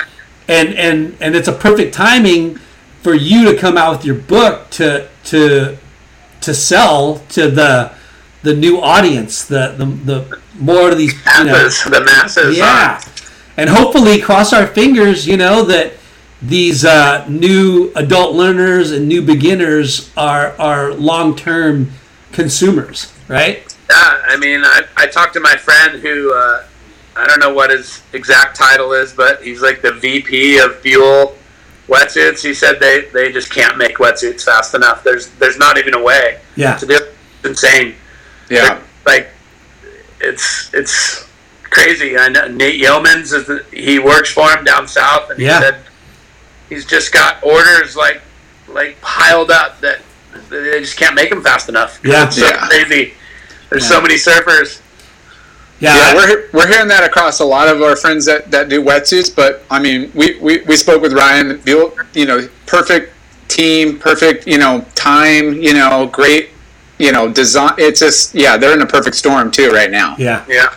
It's awesome to see. Do you do a lot of photos for Buell or not? Yeah, I've done a lot of photos for Buell over the years for sure. Like, Yeah. You could blame Ryan Buell for the rap game up in Santa Cruz, can't you? It's his he's fault. a character, dude. I don't know if you know him, but he's a character. Well, we had him on the show, right? Yeah, he We had Buell on a couple episodes ago, and he did a rap with us. Yeah, dude. Did he? Oh, I think I did see that. He opened up with a rap, a 2-minute freaking. Yeah. He dropped the mic right off the bat, dude. That is awesome. He's such a character. So Dual Perspective is going to be a 3-part series, huh? So, yeah, I think the reason that it is because, there's only 183 photos going in the first book, right? So That's a lot, though, right? 183? And I'm sure you have way more of a bigger library than that. Well, I've shot, close to 2 million photos, probably. I edited it down to about 2,000. And after after doing the layout of the first book, there's so many people that I want to have in my book that aren't in there. Yeah. So the second book is going to be all Santa Cruz. It's As it should be. Santa Cruz book. And then the third book is going to be the Dual Perspective Volume 2. And so it's going to be, it's like throughout my 25 years of shooting photos, I've made so many friends like Jay, like Timmy. Ryan Turner, just the list goes on forever. Yeah. Yeah. And I want to stoke as many people out as I possibly can, and I want to use all my magic photos up. You know what I mean? It's like some of the stuff that I've had to cut out of this first book is insane. Yeah. I bet it's tough for sure. I mean, that's got to be the hardest part of it, narrowing it down. I'm really excited about that, and seeing that come to fruition. Did we lose you? Yeah. Because, a photo does tell, that cliche of a photo tells, thousand words, but it's true, when you could get, dive into each photo and kind of tell a story about it, the place, the day, the timing, it's pretty inspiring. Yeah. Thank you. It's funny that, it's a shame that print magazines have gone away, but there still is a need and a want for something hard and substantial. Right? Tangible. Yeah, like tangible. Like today, honestly, I went to a bunch of shops making my stops, and I walked into Hobie and was talking to one of the guys that work at the shop, and I don't know what it was, but he was like, "Oh, I got to show you this picture out of this book," and we started looking through the book. I forget that it's a Japanese dude. I forget. It's a Japanese dude that had a photo book, and I'm like, damn, man, these things are priceless.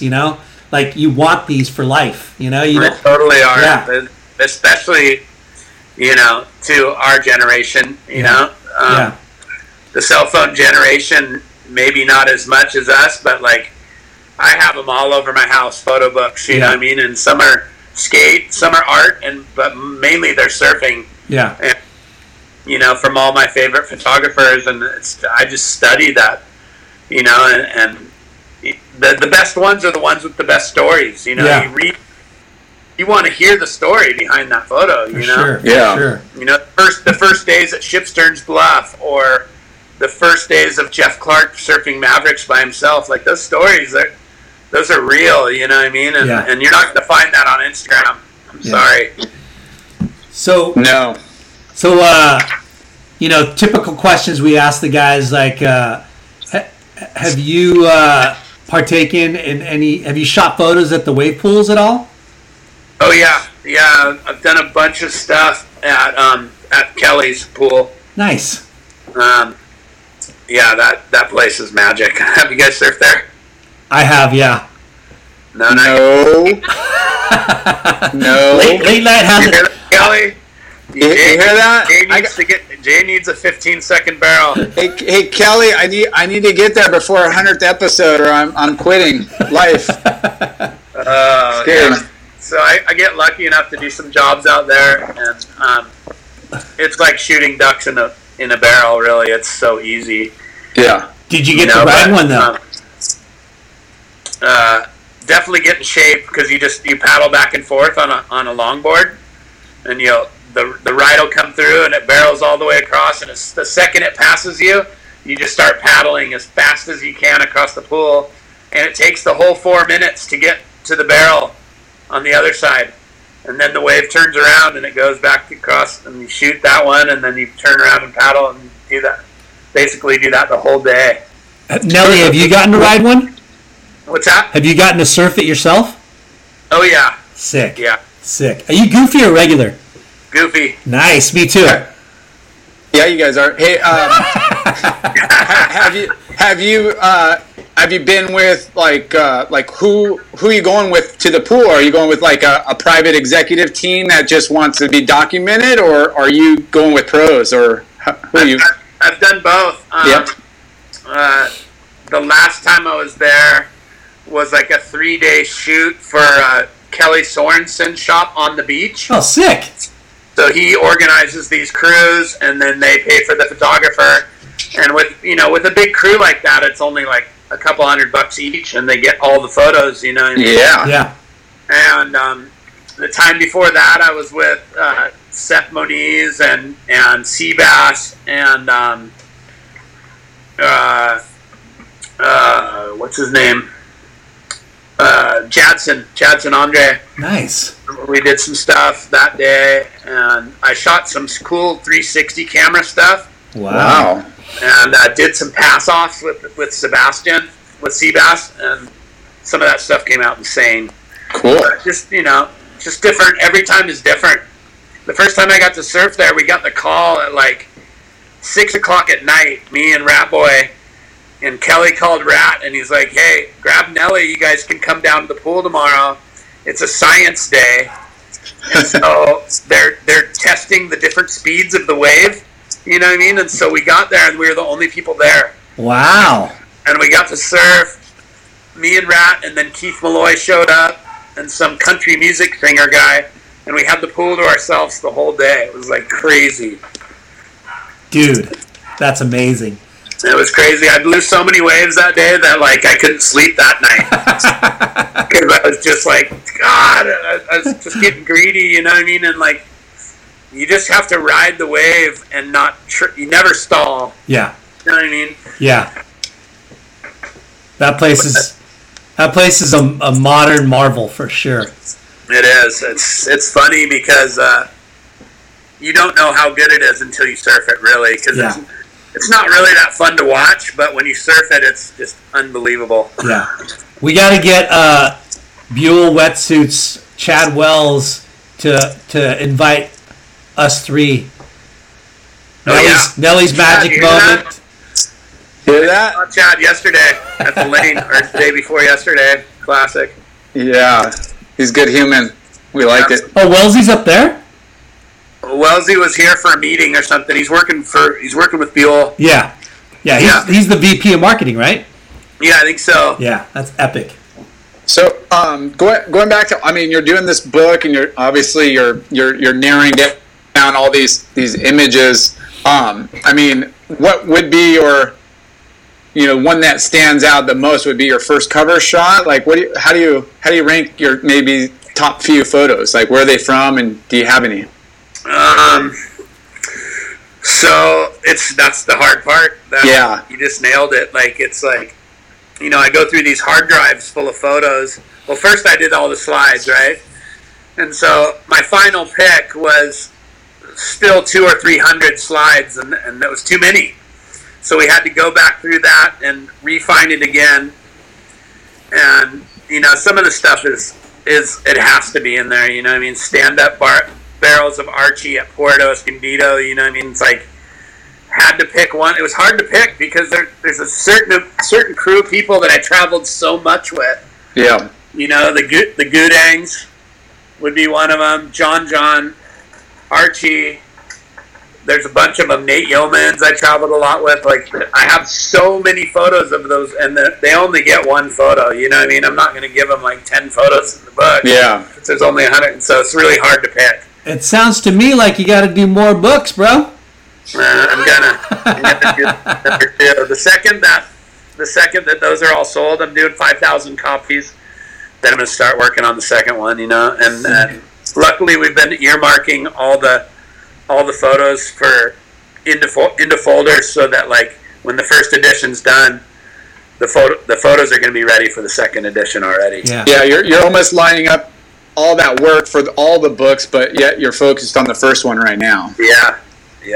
Getting the template set and then plug and play for the rest of them, right? Exactly. Yeah. What was your like favorite place to shoot? Like, was it like Chopu? Was it pipe or back door? Is it like, what?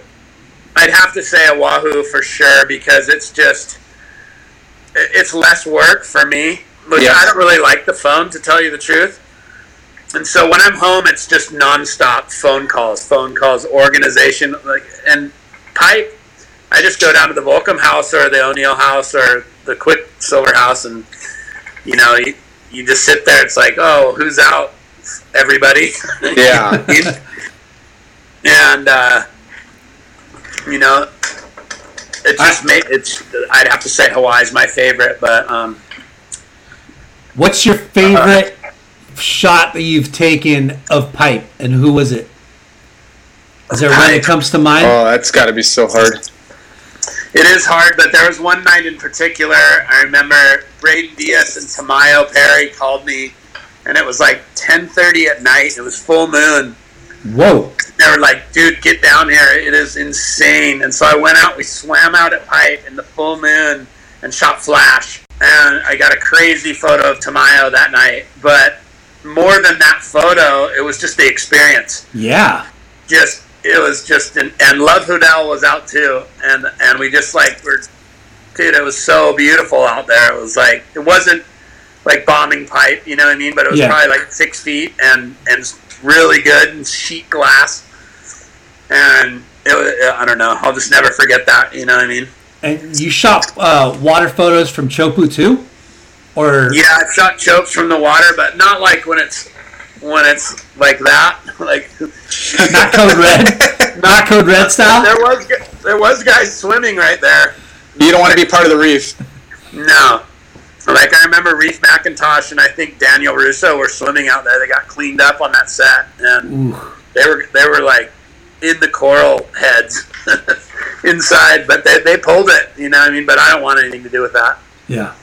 I have swam chopes pretty big, but not that big. Ugh. So crazy. Who is that in the photo up there? That's Koa Rothman. That's his wave right there. The Koa wave. That was the Koa swell, they call it. Koa Rothman, huh? Yeah. So isn't it crazy, like, people adapting to like Koa and Jamie O'Brien and Ben Gravy, like they've adapted to the here and now of making a living off of surfing. Yeah, I mean, I think Jamie was pretty much the beginning of that, don't you think? Yeah, for sure. With his Red Bull series and his JOB and all that, I mean, he's nowadays he's crushing it. Crushing it. Yeah, crushing it. Probably the biggest name outside of the top 5 guys, and even maybe challenging them on content and followers and stuff, which is great to give that kind of opportunity for guys that aren't in the contest mold, like to be able to still make a living doing what you love. You look at Kalani Rob, another example, who resurgent and has like a full new career, and guys like Ben Gravy. I mean, it's awesome to see. Yeah. I love it, and I love how Kalani heckles himself constantly on his feed. You know what I mean? Yeah, he's having fun. He's having fun. It's so sick. What's a trip is Kalani stopped doing his own vlog and only does vlogs with Beef's TV, which he's really? I didn't know that. Yeah, because I subscribed to Kalani's channel or whatever, YouTube channel. Posted anything for like 2 or 3 years. It's just been through the other guy. I think his name's Chris something. Yeah. So he's Beef's TV, right? He's the one that takes all the videos of Kalani and Tyler and the other guys. Well, it's a full-time job to one to get the content, but two to upload it and dazzle it up for YouTube. So I'm sure it's a team effort. Oh yeah, I mean, you see, I don't know if you've been over to JOB's house, but it's nuts. But their setup and how many guys are working on his content, it's crazy. Yeah, cool team. Got drone footage and this footage and that footage and GoPros everywhere. And how does that guy not get hurt, man? The shenanigans and hijinks those guys do, he's freaking crazy, man. He's so fucking agile. Excuse me, I'm not supposed to swear. Yeah, no. He's a really agile human being, dude, and he's a freak. And everybody in Santa Cruz loves him, too. Kids here, it's JOB, everything, you know what I mean? Have you watched any of the Koa Rothman, This is Living? Yeah. Yeah, for sure. Yeah. They do a great job, man. I love the new medium of surf content. It's pretty amazing. Yeah, it is. Those guys are at the right time. Yeah. That and I just feel like surfing, and we talk about this. There's so many demographics and subcultures within surf, and it's like, hey, you got the jock, the contest guys, and you got the big wave guys, and you got we used to have the air tour guys, which that's kind of coming back with the Stab High and some of these other specialty events. But there's a lot of you could carve out a little spaces based on what you're good at, and obviously when your personality shines through, like you're having fun or this is what you do. It looks you could obviously call somebody's bullshit if they're not invested or having fun. Yeah, that makes it fun to watch, right? Yeah. Do you work with Stab or Beach Group or Inertia or Surfer Magazine anymore, or all of them occasionally? You know what I mean? Cool. Awesome. The funny thing is me and that artist Tim Ward. I don't know if you saw any of that. The planetary punt that we did. Oh yeah. So we did the planetary punt, and it was like an air contest, a worldwide air contest. Yeah. And we went to Stab with the idea, and they were pretty psyched on it. And then they called us back, and they're like, actually, we're doing our own thing. It's called Stab High. And we're like, what? And so wow. we ended up teaming with What Youth instead and doing the planetary punt and running it all through What Youth. Yeah. Through their channels. And it was pretty cool because... Didn't the winner get a bunch of money, right? Yeah, 10 grand. No, 20 grand to the winner of the planetary punt. Or maybe it was 25. I don't remember. It was either 20 or 20 grand. And this kid from the East Coast won it. And Tim Ward sent the money to his brother, to his brother's bank account. And he got it all in 50s and 100s. And they made this big briefcase full of money. And they went to it that he works at. He works at a surf shop teaching surf lessons. and they surprised him with this huge briefcase of money. It was pretty sick. That's insane. Yeah. Did they videotape that?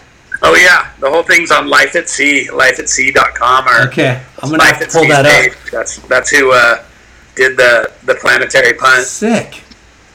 Yeah, so it was kind of like, I think that was the first air show contest for that kind of money until Stab High came, and then Stab High kind of took over from there. Yeah. Well, we won't say that they ripped you off, but it sounds like they did. It's all good because they took it to the next level. And then the other thing about the planetary punt is there was no wave pools allowed. It was all in the ocean because the brand's called Life at Sea. Yeah. So they wanted it to be, natural. Yeah. You know what I mean? And Stab High is the opposite. So more respect to them. Stab High's sick. I love it. Yeah, I love it too. They have the Nathan Fletcher bomb drop, and they have all that. Yeah.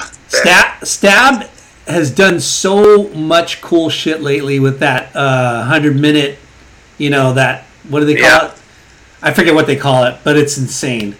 Where they judge 4 surfers. It's a contest, but it's all natural. I mean, it's all like they're surfing against other people. They're surfing against ourselves, but in the ocean with other surfers. And the other surfers don't really know what's going on, but they're being filmed, right? Yep. And then Stab High, which is pretty dope. And then, what is it? The acid Stab in the Dark. That's killer. Yeah. And then the last thing, Acid Test or whatever. Hey, Lyndon, this isn't about Stab, dude. This is about Nelly, dude. You're right. You're right. Stab's sick. My favorite cover that I ever got was a Stab cover. CJ? CJ, this is about Stab, because his favorite cover.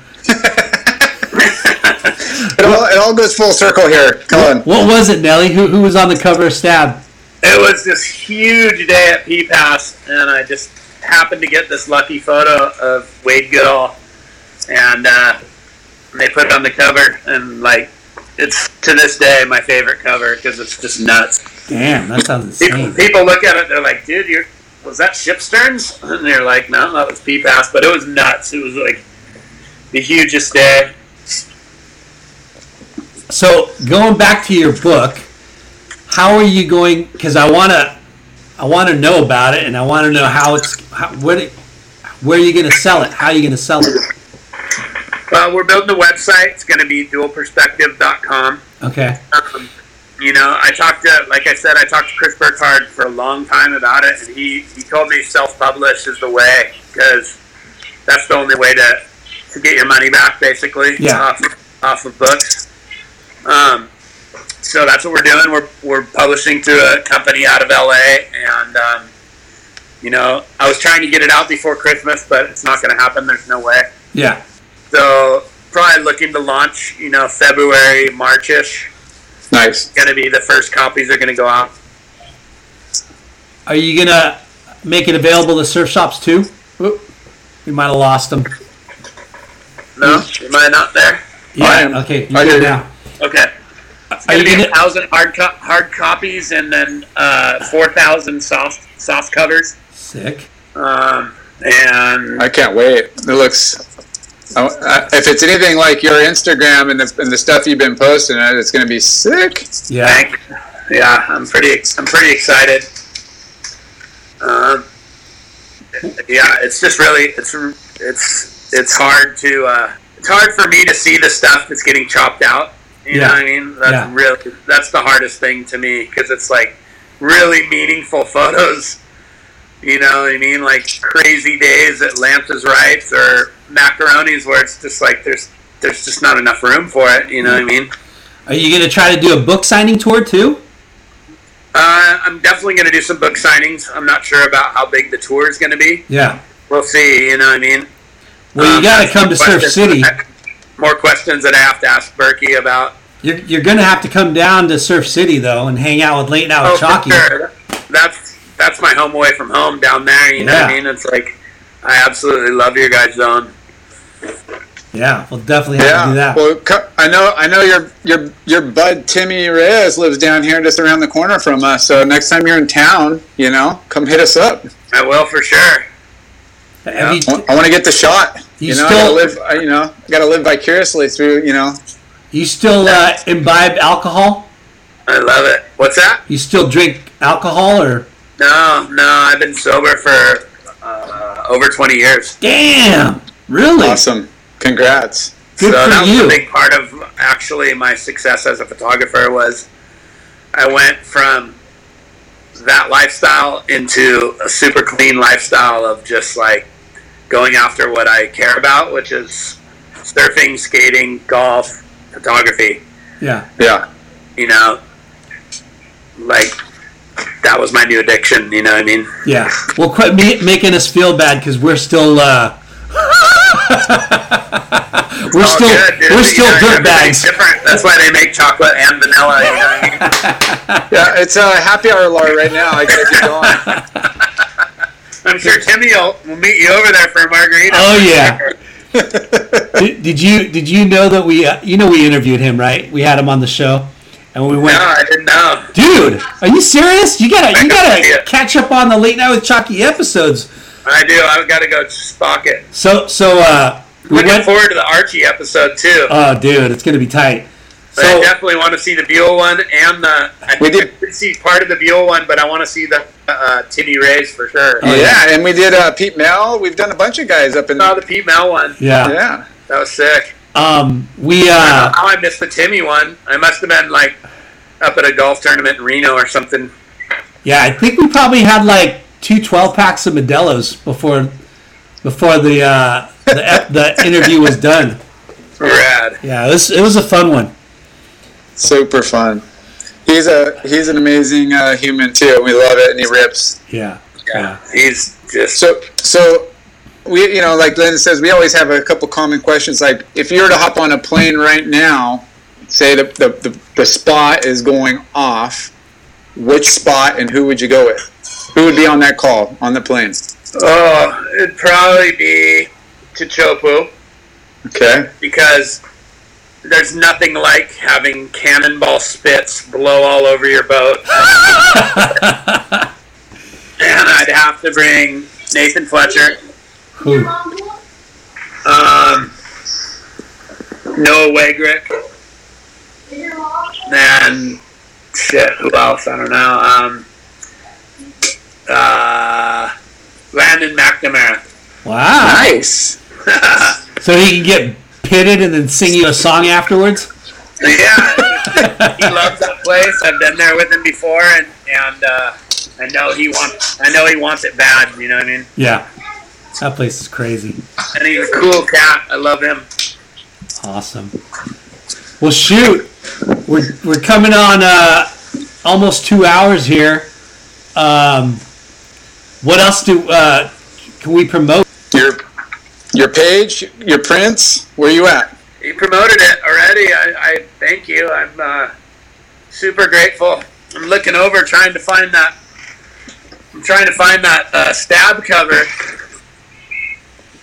But yeah. I can't really move because my phone's plugged in and it's probably going to die. Oh, man.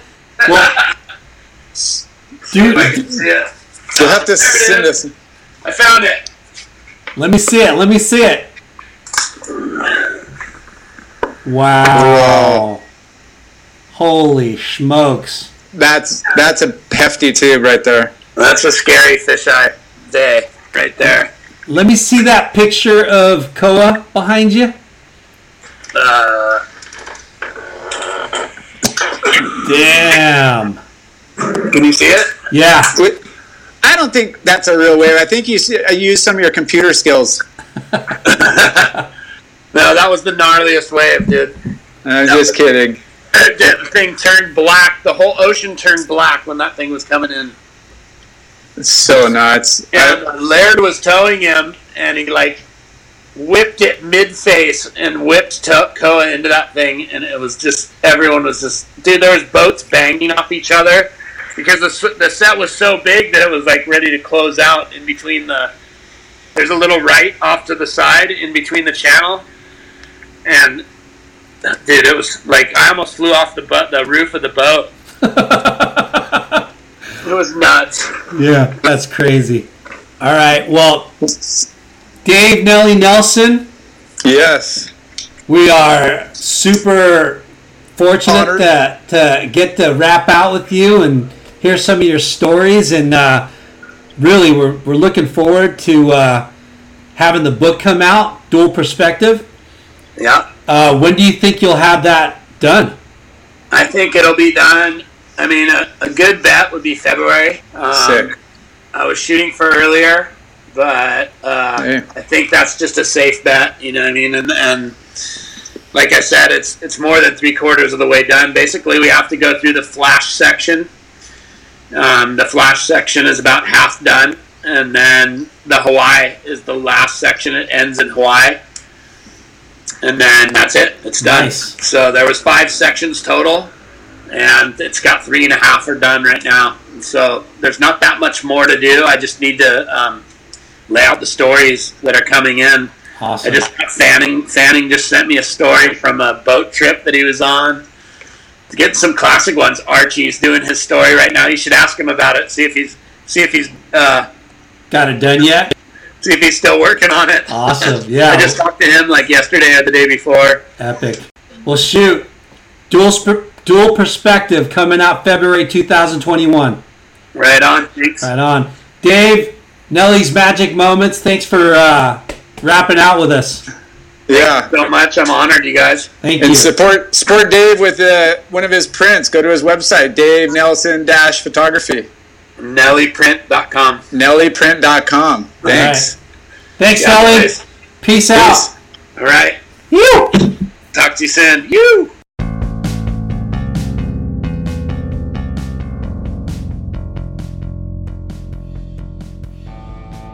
Thanks for tuning in. We hope you enjoyed the show. Please give us a 5-star rating and spread the word. Special thanks to our good friends, James Williams for our awesome artwork and Justin Reynolds for the amazing music.